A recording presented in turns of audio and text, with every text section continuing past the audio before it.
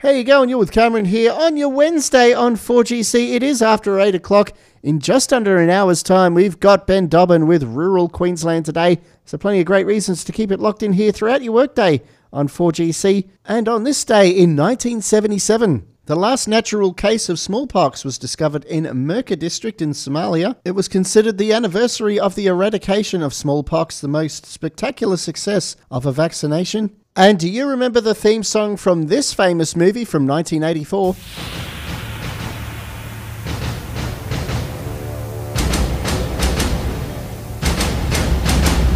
Yes, that is The Terminator, directed by James Cameron, starring Arnold Schwarzenegger and Linda Hamilton. It was released on this day in the US in 1984. And that film's credited with launching Cameron's film career and solidifying Schwarzenegger's status as a leading man. And the film's success led to a franchise consisting of several sequels, a TV series, comic books, novels, and even video games. And in 2008, The Terminator was selected by the Library of Congress for preservation in the United States National Film Registry.